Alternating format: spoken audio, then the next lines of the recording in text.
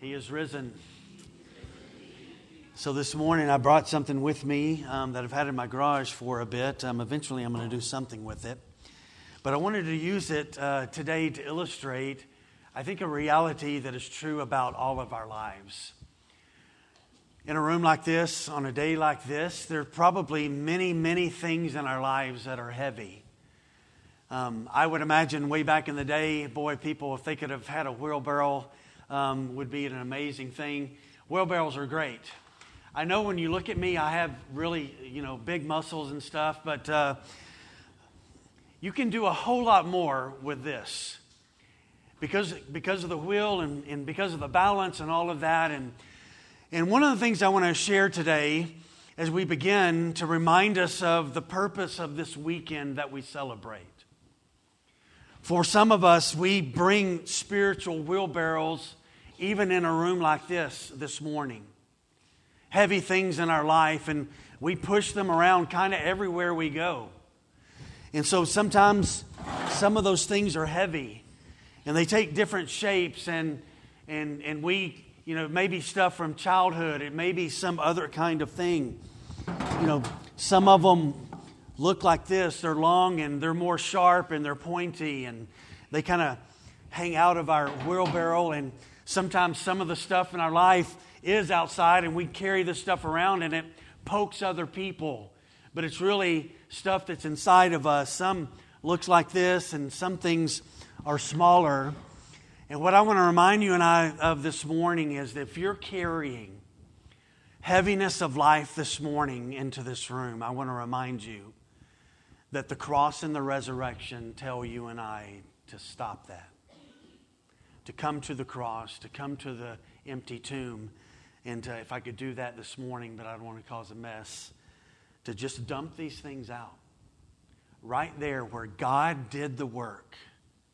We have all learned in our own life what it's like for us to try to do that work. We don't find the freedom that we need.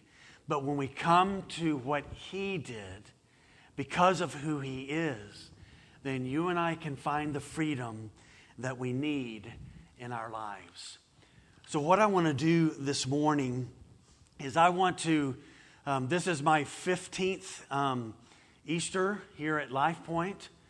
And because you're not in the role that I am, after 15 straight years of doing this, you get to a place of, we've talked about so many different things.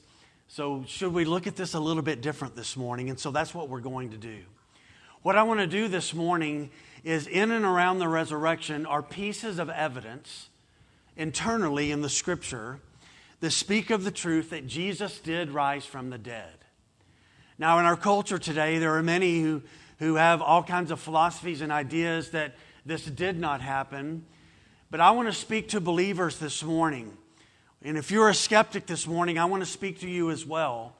And I want you to consider, along with all of us, what the Bible has to say internally about the evidences around the resurrection. I read a story that in the Italian Alps, they have a walkway where you can walk up in the Alps and the beautiful scenery that's there. And you can do the Stations of the Cross. Many of us are familiar with what those are. And so for years and years, people did this. And somebody had put it up in the Alps up there. And year after year, every Easter, people would come and they would celebrate this. One day, though, a group of people had come through and they'd all stopped at the last station. They'd come to the cross. And people were milling around there. People were contemplating. People were praying. But one guy began to look around, and he noticed not far from the cross that there was some brush that had grown up. And as he kind of looked below and he was able to look beyond, he recognized that there might be another path on the other side. And so he walked over to the brush, and sure enough, he could see that he could push his way through that. And there was another old path that had kind of been covered over, but it was evident that there was a path there. And he followed it along, and he came to actually the last station when people had made another station to be the last station. And what he found is there was a station there that represented the empty tomb. You see, over years, people had just stopped at the cross, which, by the way, I'll encourage you, do that often and think about that. But the cross has greater significance this morning because Jesus rose from the dead. Lots of people died 2,000 years ago on crosses all over the Roman Empire. But there was one cross in particular outside the city of Jerusalem on a hill where God Himself bore our sin. And that cross is significant because of who hung there and that He bore our sin in His body. He became our substitute, bearing the wrath of God so that you and I don't have to bear that. And on the third day, He rose. And can I remind you, He is still alive. He is still alive. And so these kind of things like this need to be dumped at the cross and the resurrection. Why? Because the Savior has bore these things that we are bearing. So come to Him. Dump them out. So this morning, if you would, are y'all ready? We're going to look at multiple Bible passages. You got your fingers ready? Okay. So we're going to look at some of the unique pieces of evidence around the resurrection. And the first one is in Matthew 27, if you would go there.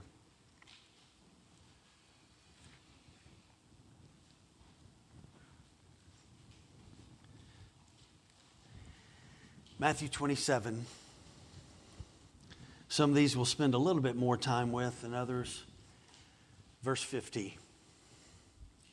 This one happened on Friday afternoon, but it carried its way into the weekend, and I've always found it fascinating. Matthew 27, verse 50. So Jesus is on the cross, and it says, "And Jesus cried out again with a loud voice and yielded up His spirit. And behold, the curtain of the temple was torn in two from the very top to the bottom. And the earth shook, and the rocks were split. And the tombs were also opened. And many bodies of the saints who had fallen asleep were raised. And coming out of the tombs after His resurrection, they went into the holy city and appeared to many. When the centurion and those who were with him, keeping watch over Jesus, saw the earthquake and what took place, they were filled with awe and said, 'Truly, this was the Son of God.'"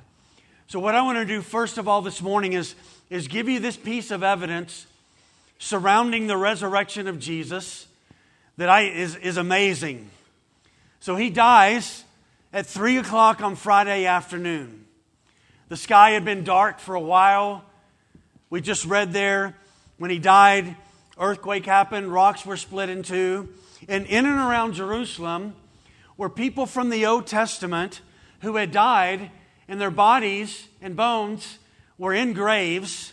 Their tombs literally opened up, and they got out and hung out. And it says, we kind of don't really know fully what happened Friday afternoon, but the text says that after His resurrection, they came into the city and were walking around in the city and talked with people. Now, I want to remind you and I this morning that we affirm that we don't need any more revelation from God for us to understand everything that we need to do for life and godliness.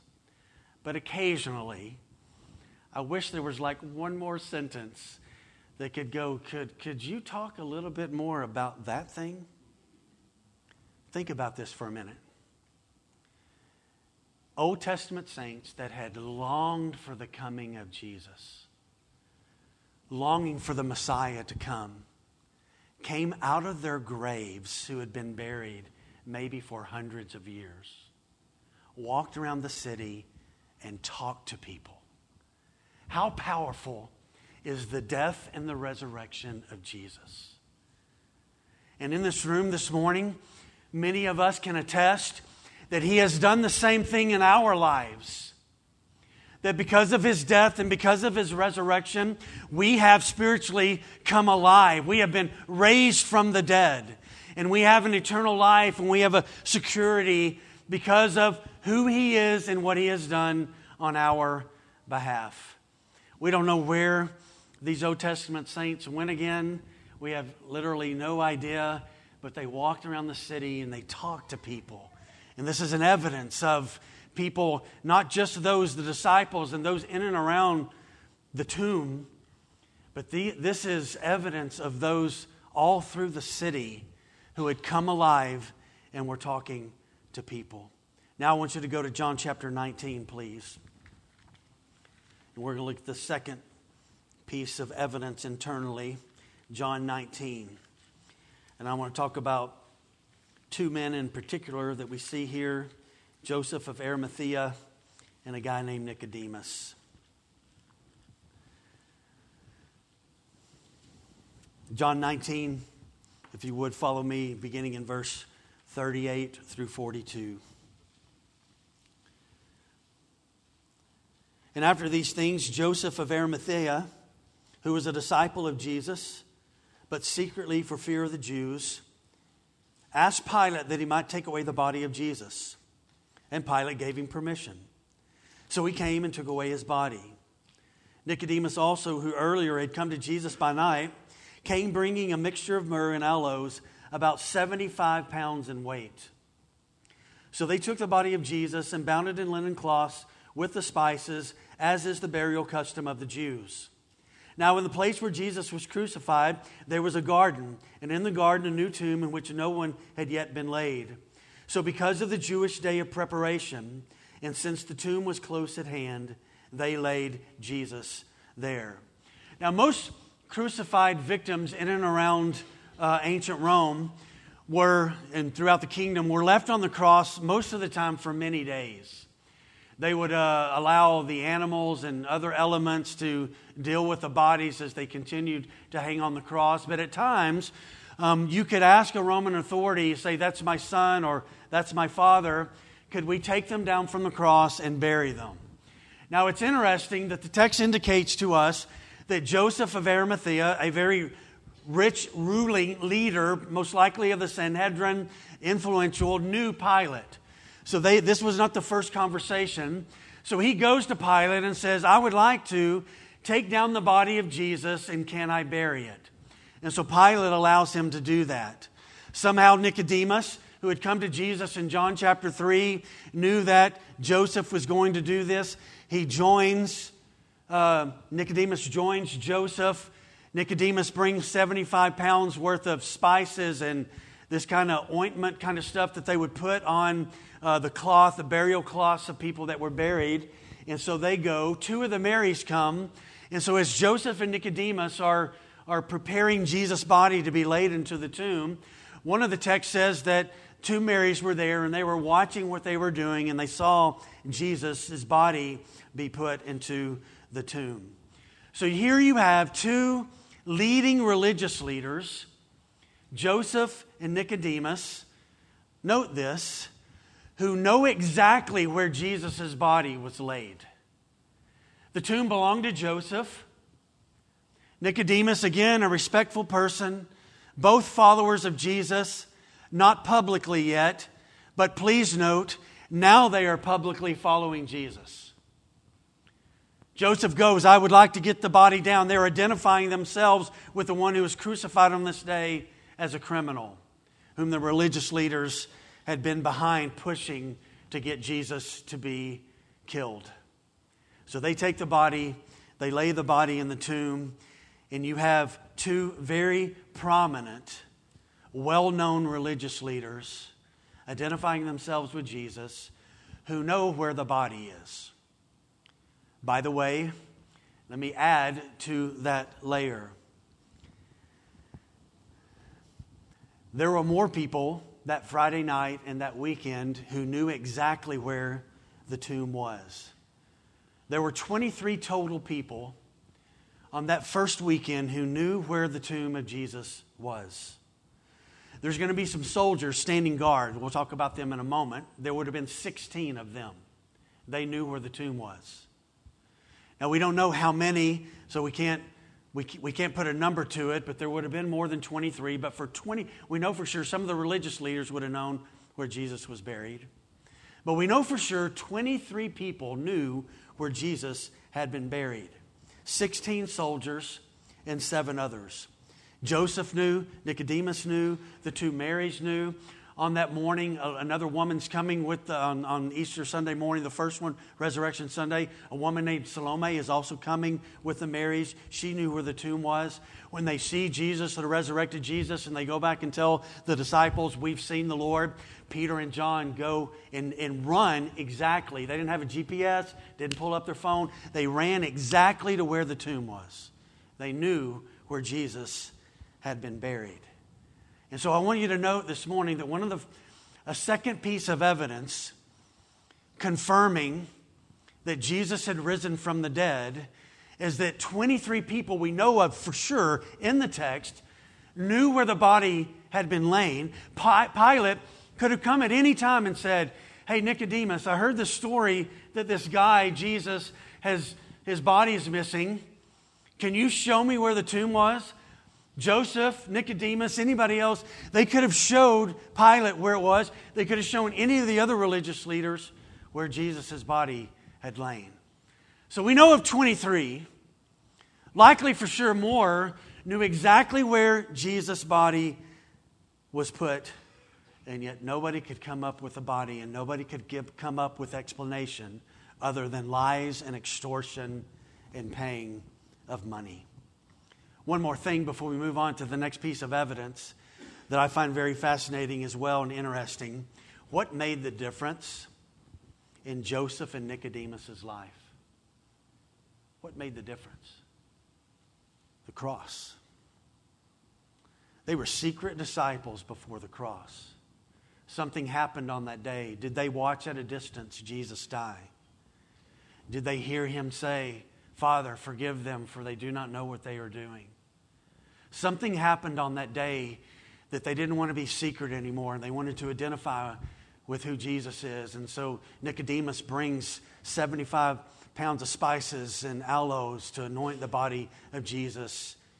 And Joseph goes to Pilate, who had sentenced Jesus to die, and said, I'd like to take the body down. Will you give it to me?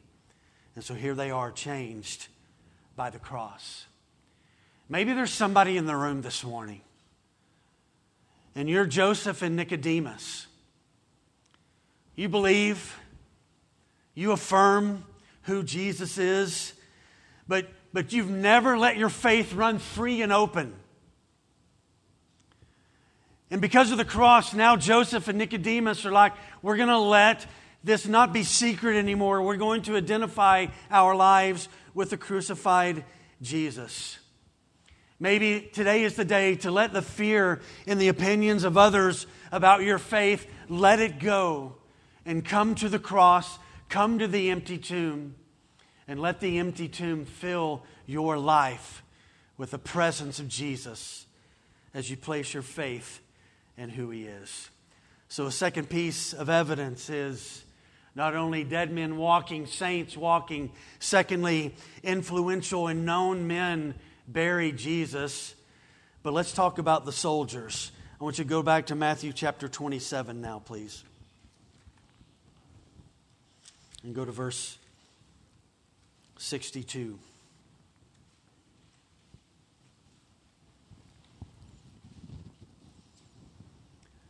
Matthew 27, verse 62. So Matthew records for us this. So the next day, that is, after the day of preparation, the chief priests and the Pharisees gathered before Pilate and said, Sir, we remember how that impostor said, while he was still alive, after 3 days I will rise. Therefore, order the tomb to be made secure until the third day, lest his disciples go and steal him away and tell the people he has risen from the dead. And the last fraud will be worse than the first. So Pilate said to them, You have a guard of soldiers. Go make it as secure as you can. So they went and made the tomb secure by sealing the stone and setting a guard.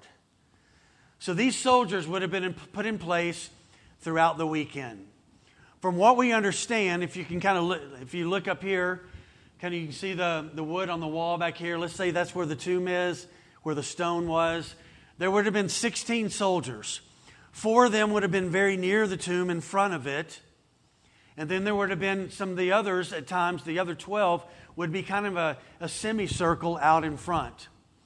And then after a while, they would, from what we learned from Roman history, they would alternate. There would be 4 standing guard and 12 resting because they would have to be on duty. At least 4 would have to be on duty the whole time. So beginning on Friday night, you've got 16 soldiers there. So sometimes all of them are there. At other times, 12 are resting, 4 are on duty. And they would do this for every 4 hours. So every 4 hours, there would be alternate 4 new ones. 4 would rest. Next 4 hours, 4 new ones. Those 4 would rest. And so here they are guarding the tomb at this place. But something interesting happened. When the women got there on that Sunday morning, there were no guards there. There were no soldiers that were present. Because just before the women arrived, they had become like dead men and had fallen when the angel came down and rolled away the stone. Something had happened, supernatural and powerful, before they got there. Matthew records it this way in 28:11. While they were going, behold, some of the guard went into the city and told the chief priests all that had taken place. And when they had assembled with the elders and taken counsel, they gave a sufficient sum of money to the soldiers and said to them, tell people that his disciples came by night and stole him away while we were asleep. By the way, so you understand that, 16 soldiers all falling asleep at the same time. So that's the story we want you to tell everybody. So here's some money. And if this comes to the governor's ears, we will satisfy him and keep you out of trouble. So they took the money and did as they were directed. And this story has been spread among the Jews to this day.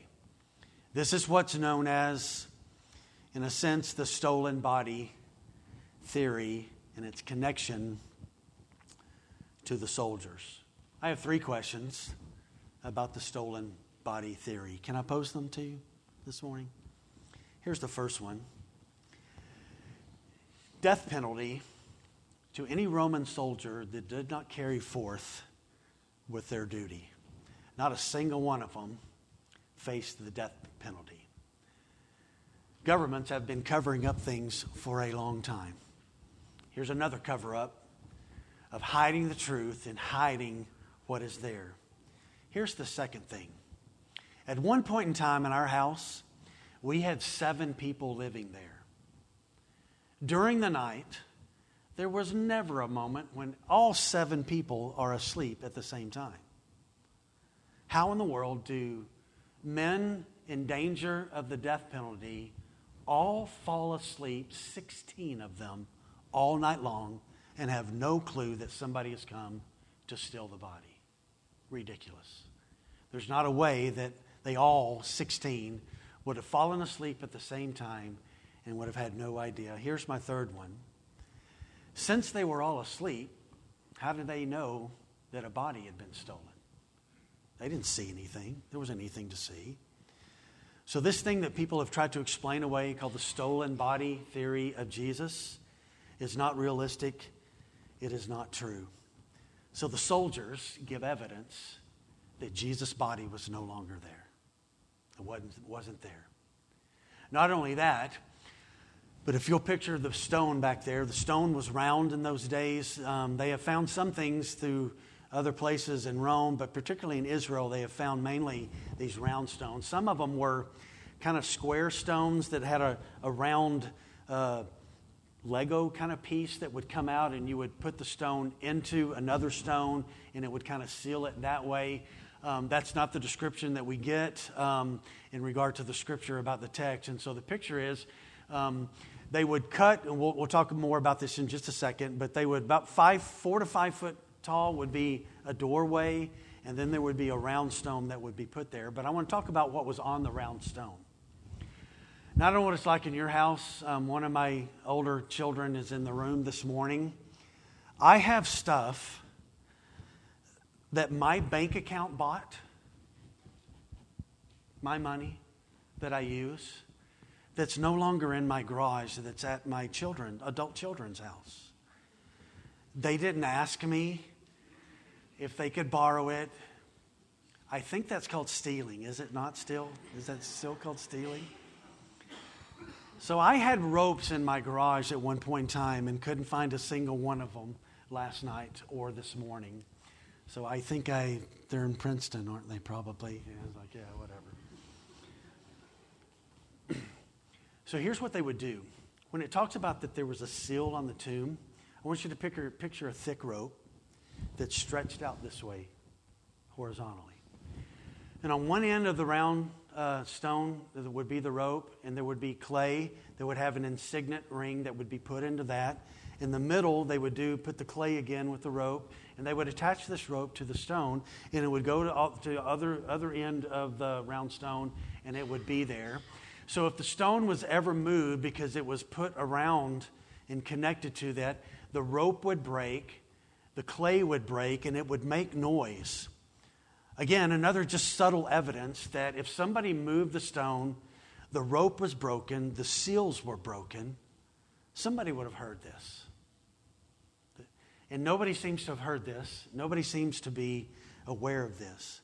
So not only Joseph and Nicodemus, not only dead saints walking around the weekend of the resurrection, not only the soldiers, but the seal at the tomb gives evidence that it was broken, so the stone had been moved, and Jesus had come out. Let me give another one. I want to talk about the city of Jerusalem itself. They began on that Sunday to speak about that Jesus' body could not be found. So they began to proclaim, he dies on Friday afternoon. He's put in the tomb by Friday night. They begin to proclaim on Sunday, the women do. John and Peter run to the tomb. Two guys walk with Jesus to the road to Emmaus. They go all the way back from Emmaus, back in Jerusalem, find the apostles and say, we've been with the Lord all afternoon talking to him. He's been sharing Scripture with us. They began to proclaim in Jerusalem, the very day that Jesus rose from the dead, they began to proclaim this. And I want to just, for a second, highlight. We can today, I don't advise this either, but if we wanted to hide a body, we could throw it into a car and drive away real fast. Do you know how hard it would be in the first century to take a body that has 75 pounds of aloe wrapped up or not wrapped up and hide that and get it gone and not be seen and not be caught? So even the city of Jerusalem gives evidence with all the eyewitnesses who knew where the tomb was. And it was even begun to say, we just read it a while ago, and this story has been spread among the Jews to this day. So it had begun to be talked about that the tomb was empty. This lie and story that Jesus' body had been stolen had begun to be talked about. And so I just want to remind us this morning, even the city of Jerusalem cries out that there was no evidence that the body had been stolen. As a matter of fact, the evidence in the city of Jerusalem is that the body was gone. And he had risen from the dead. Let me talk about the stone just for a moment. Now I want you to go to your right to Mark chapter 16. Mark 16, beginning in verse 1.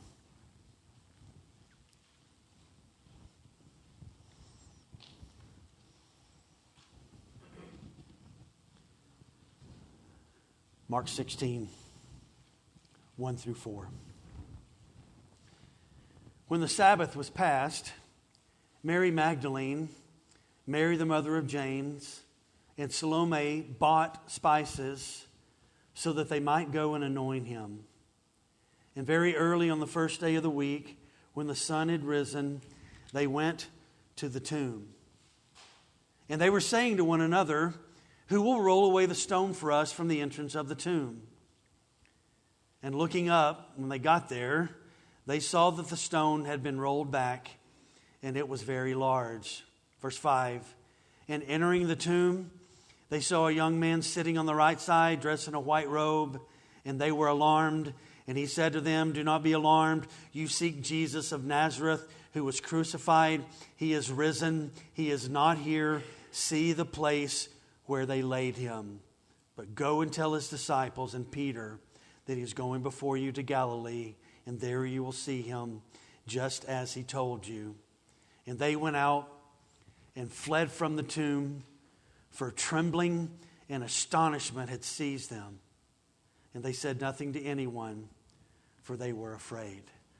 I want to talk about this stone just for a moment that had been rolled away and that was originally on Friday night put in front of the tomb.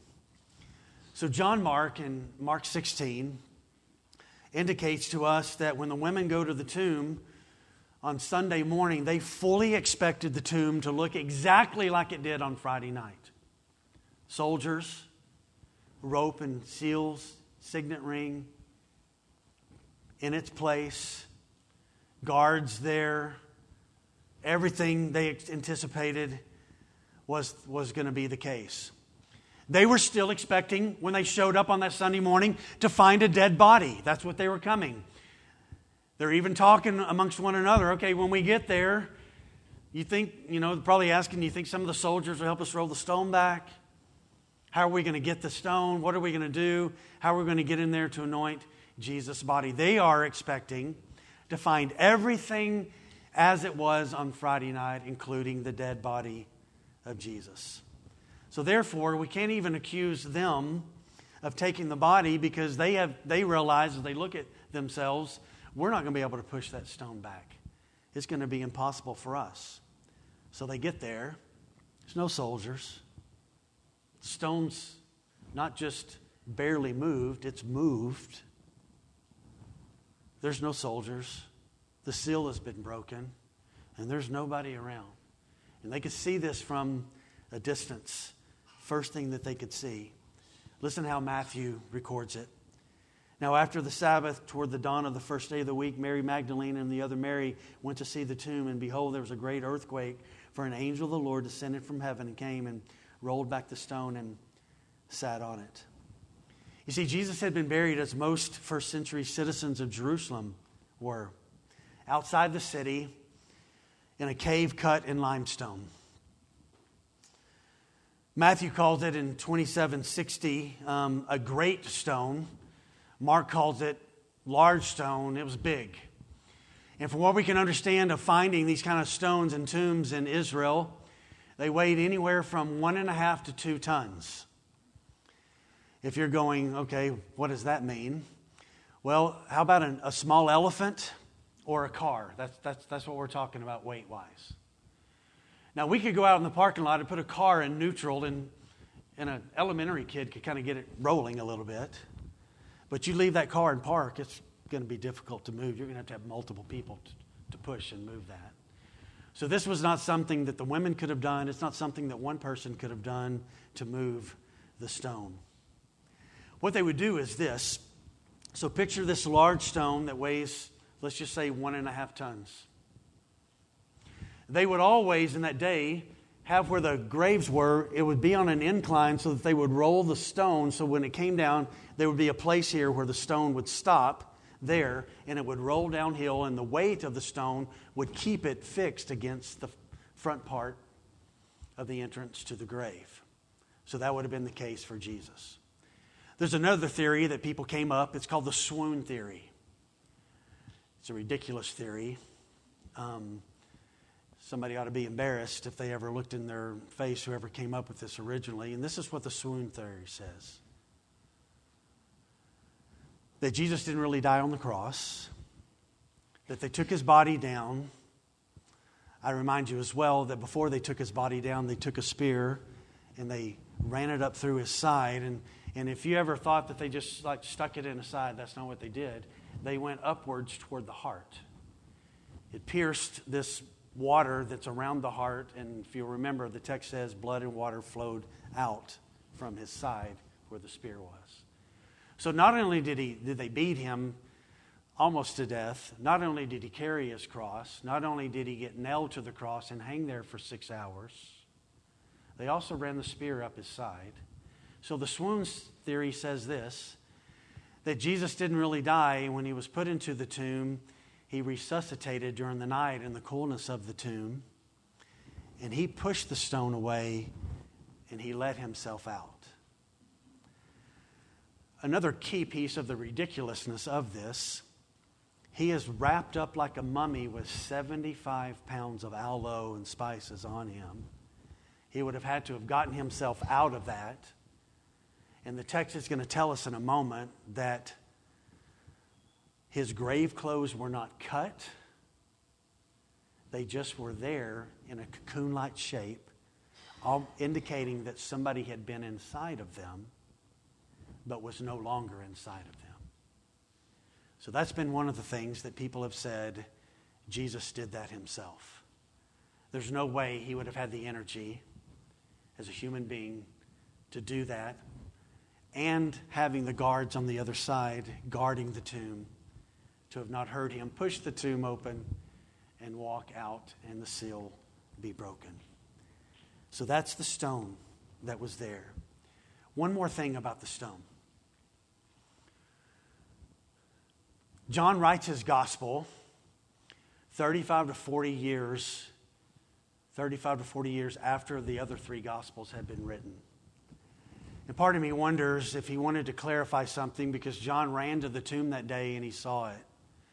When John writes that the tomb had been taken away, the Greek words for taken away literally mean this: something that's picked up and carried away. John indicates that not just was the stone rolled to the side, but it was literally picked up and was a bit away from the tomb. That's what the Greek words mean that John wrote there. He was an eyewitness of this. So the stone tells us about Jesus rising from the dead. I think I have three more, real quick. Let's talk about the tomb for a second. Luke records this, Luke 24:2, and they found the stone rolled away from the tomb. And when they went in, they did not find the body of the Lord Jesus. And while they were perplexed about this, behold, two men stood by them in dazzling apparel. And as they were frightened and bowed their faces to the ground, the men said to them, "Why do you seek the living among the dead? He is not here, but is risen. Remember how he told you while he was still in Galilee that the Son of Man must be delivered into the hands of sinful men and be crucified, and on the third day rise." So the women arrive on Sunday morning. This heavy stone had already been rolled away. John says had been kind of taken away. It was a little bit different and unique as John speaks about it. The clear indication is the angel had moved the stone. And the reason the stone had been moved, by the way, Jesus was already gone, wasn't so that he could get out. It was for what reason? So that we could look inside and see that he was not there. So on this Sunday morning, you have multiple people looking inside the tomb, seeing grave clothes and seeing there was no longer a body in there, from eyewitnesses who were aware of what had happened on Friday night, exactly where he was put. And the angels say, "Why are you looking for the one who has risen from the grave? He is not here." Now I want you to see what's taking place at this point and where we are. We have gone from outside of the tomb, looking at it at a distance. As the women walked up, they immediately saw the stone's gone, seal is broken, no soldiers. They go up to the tomb, they look inside, no evidence of a body. Something has happened. And so we have gone from the outside to past where the guards are, to past where the broken rope and the seal is, past the stone to inside the tomb where angels are sitting. And guess what? There is no body. He is not there because he is risen. The text indicates this truth. The earliest Jews in Jerusalem who were not believers and affirmers of who Jesus is in the initial days and the initial day of the resurrection, they all knew there was a missing body in an empty tomb. Everybody knew it. Everybody that was connected to it knew of this reality. So they established a stolen body theory. The fact that they even did that reveals that they knew that the grave no longer contained a body. And so they had to figure out what to do. So they substitute, as the world does still today, a lie for the truth. I want you to keep in mind as well that the religious leaders hated Jesus. Hated him. So as they make up a story, they are even acknowledging that the tomb is what? It's empty. There is no body to put forth to stop the story. Their very lie is evidence of the empty tomb, straight from the source of those who rejected Jesus. They knew what had happened, so the lies around the life of Jesus then and the lies around the life of Jesus are still present even today. Two more. I could go on, but it's Easter and we need to eat and all the stuff that we have to do. The clothing around Jesus is fascinating. Maybe one of the biggest pieces of evidence. When you truly look at the Greek word for the clothing, it describes, so I want you to picture when the Jews would bury people in their clothes, they would bury people in their clothing, and then they would wrap them with linen strips. By the way, I guess Mark is going to become a magician. Did you notice that earlier? And so I'm going to do a little.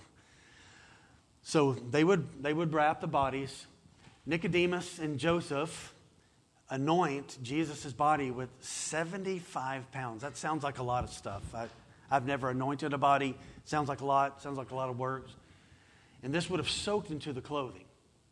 So not only do you have the body of Jesus, let's say he's 6 foot, 180 pounds, 75 pounds of aloe and spices and his clothing and the wrapping, not cooperating. You're talking dead weight. You're talking heaviness.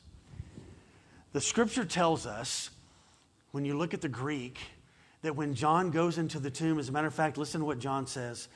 So Peter and John, if you remember, have a race to the tomb after the women go back and say, hey, seen the Lord. It says, then Simon Peter came following him and went into the tomb, and he saw the linen cloths lying there. So Peter goes in first, the face cloth, which had been on Jesus' head, not lying with the linen cloths, but folded up in a place by itself. Then John steps into the tomb. And John, writing about his eyewitness account, says this in John 20, verse 8. He says, then the other disciple who had reached the tomb first also went in, and John gives us insight into his faith. He said, he saw, or I saw, and I believed right then and there. What did he believe? What did he see?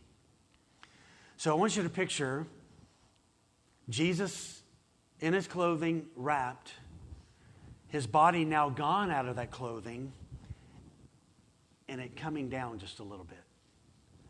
So it gives every indication that a body had been in there,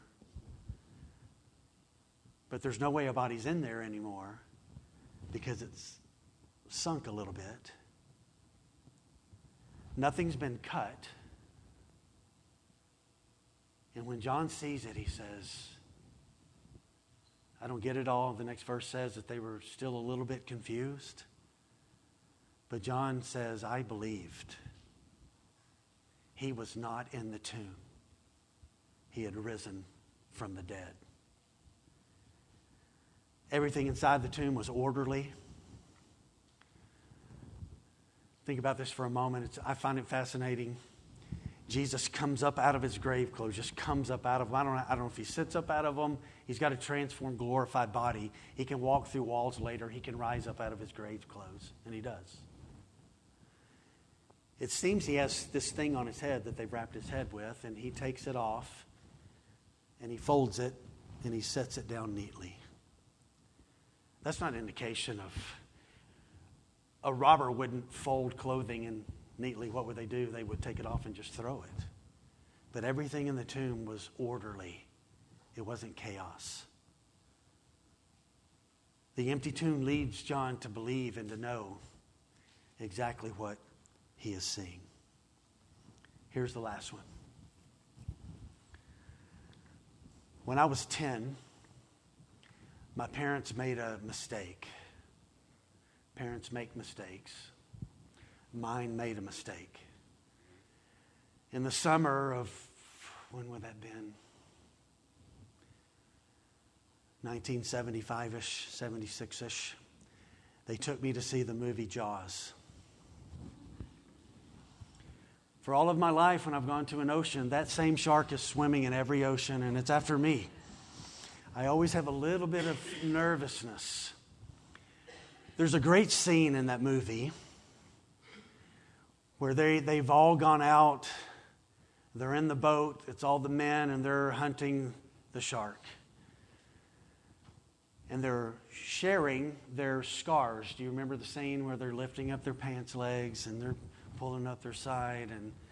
And one of them points to his heart and says, "Do you see this?" And they're like, "What are you talking about?" "Yeah, this is, I think her name was Mary Ellen. She broke my heart," and his heart was scarred. And they're talking about scars.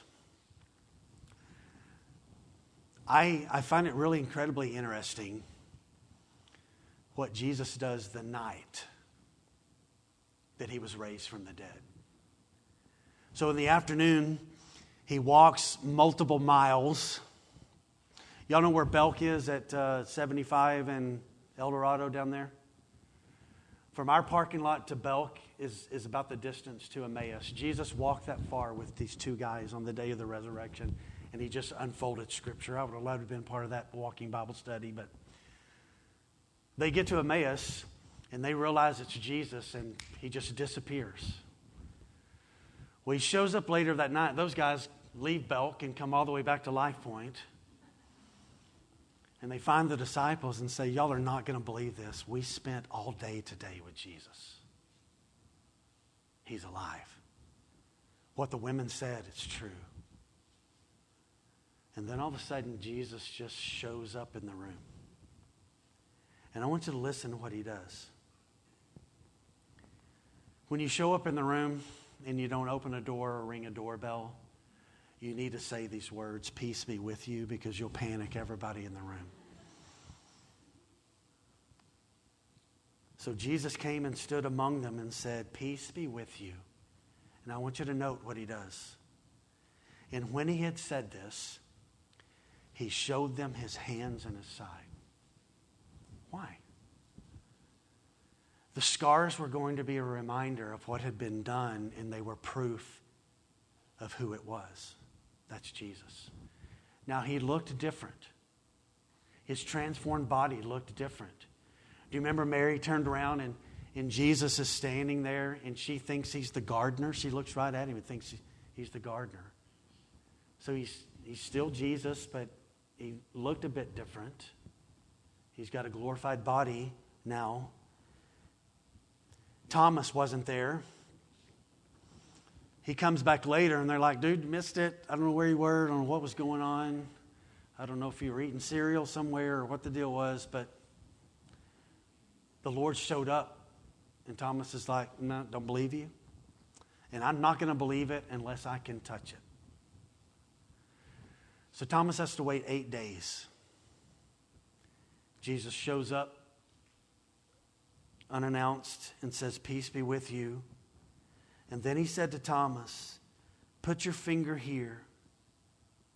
See my hands. Put out your hand and place it in my side. Do not disbelieve, but believe." And when Thomas saw the scars, we don't know if he touched them. Most likely he did. But listen to what he said. "My Lord and my God." And Jesus said to them, "Have you believed because you have seen me? Blessed are those who have not seen and yet have believed." And if Luke and John don't tell us about the scars of Jesus, we could conclude that Jesus' glorified and resurrected body wouldn't have any scars at all. And as I thought about this week, his scars, in a sense, from a human perspective, seemed a bit out of place. This is Jesus, and I want him to look perfect, because he is perfect. After all, Jesus' body was clearly different. Indication after his resurrection. And when you think about heaven, you think about everything's going to be new in heaven and we're going to be like him. Scars from a human view seem a bit out of place for heaven. And we're a bunch of other glorified bodies that we're going to have one day are going to be with him. So then I thought a little further. And I want to call our attention to the first reference of Jesus as the Lamb in the book of Revelation. There are 28 references from Revelation 5 to chapter 22 that say Jesus is the Lamb. He's not called the Lamb until Revelation chapter 5. Listen to this. John has this great vision. There's panic in heaven. There's this scroll and nobody's worthy to open it. And he's weeping and an angel says, it's okay, it's okay. And John looks, and between the throne and the four living creatures and among the elders, I saw a lamb and it was standing as though it had been slain. I want you to think about the strangeness of those words. He sees a lamb standing as if it's alive, and yet he looks at the lamb and it's clear that the lamb has been slain. Now, John, growing up in Israel, would have seen in his lifetime hundreds and hundreds of lambs being slain. He would have known the marks when lambs were sacrificed. So now John has this vision, and he sees a lamb standing, and the lamb has every indication of scars, as if it had been killed. It was slain, and yet it's standing. It had 7 horns and 7 eyes, which are the 7 spirits of God gone out into all the earth. There are 3 more references after Revelation 5:6 of Jesus in Revelation being called the Lamb who was slain. 27 total times, 28 total times in Revelation of Jesus being the Lamb. Now hear this as we finish. I've got some scars on my body. I've still got one right here. I was 12 riding a mini bike and went through a barbed wire fence. That's not recommended either, but I did it, and I've got other scars from surgeries. You have scars.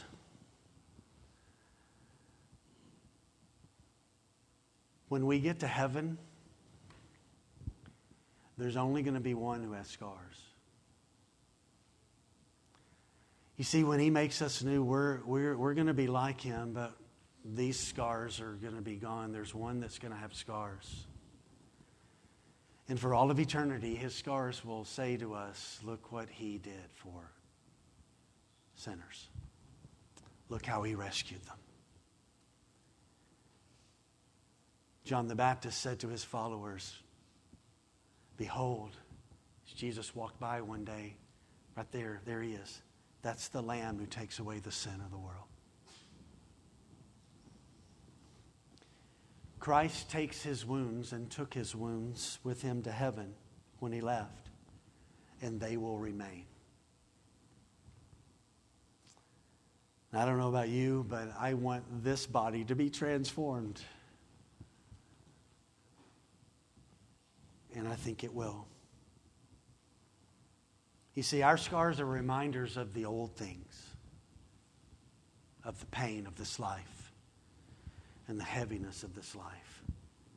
His scars shout that he got us to the new heaven and the new earth, and that he alone is worthy. So I'm not saying today that you and I are not going to get an upgraded look. I think we are. But Jesus' scars will remain. And his scars will be visible, healed wounds, and they will be the forever story of the wondrous glory that is connected to who he is. That he's the one who died, and he's the one who was raised, and he's the one that ascended. He's the one who is coming back, and he is the one that will destroy his enemies, and he will reign. And he will bring us all the way to a place called the new heavens and the new earth. Last thought. So the cross and the resurrection remind you and I that God has done the work that you and I cannot do. We cannot do it. So therefore, we need to quit trying to do it because we cannot do it. He has done the work. And the invitation is to come to Him to believe and to walk with Him and to just live in light of this wondrous work that He has done. And eventually, He is going to bring us all the way to the new heavens and the new earth. And this idea of a new heavens and a new earth is not a New Testament idea. It started in the Old Testament. And because of the cross and because of the resurrection, God has the power, He has the worthiness, the holiness, the righteousness, because of who He is, to make all of this happen and to bring you and I all the way to Himself. And so I want to remind you and I that yes, there is a new heaven and a new earth that's coming that John writes about in Revelation. But Isaiah said this, 65:17. For behold, I create new heavens and a new earth, and the former things shall not be remembered or come into mind.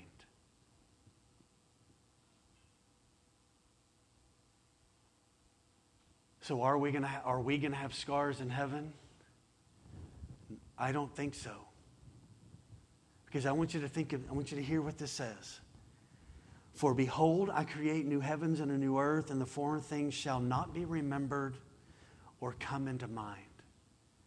God is going to do such a complete work when He creates the new heavens and the new earth in our transformation that we will not remember the pain of this life. How hopeful is that?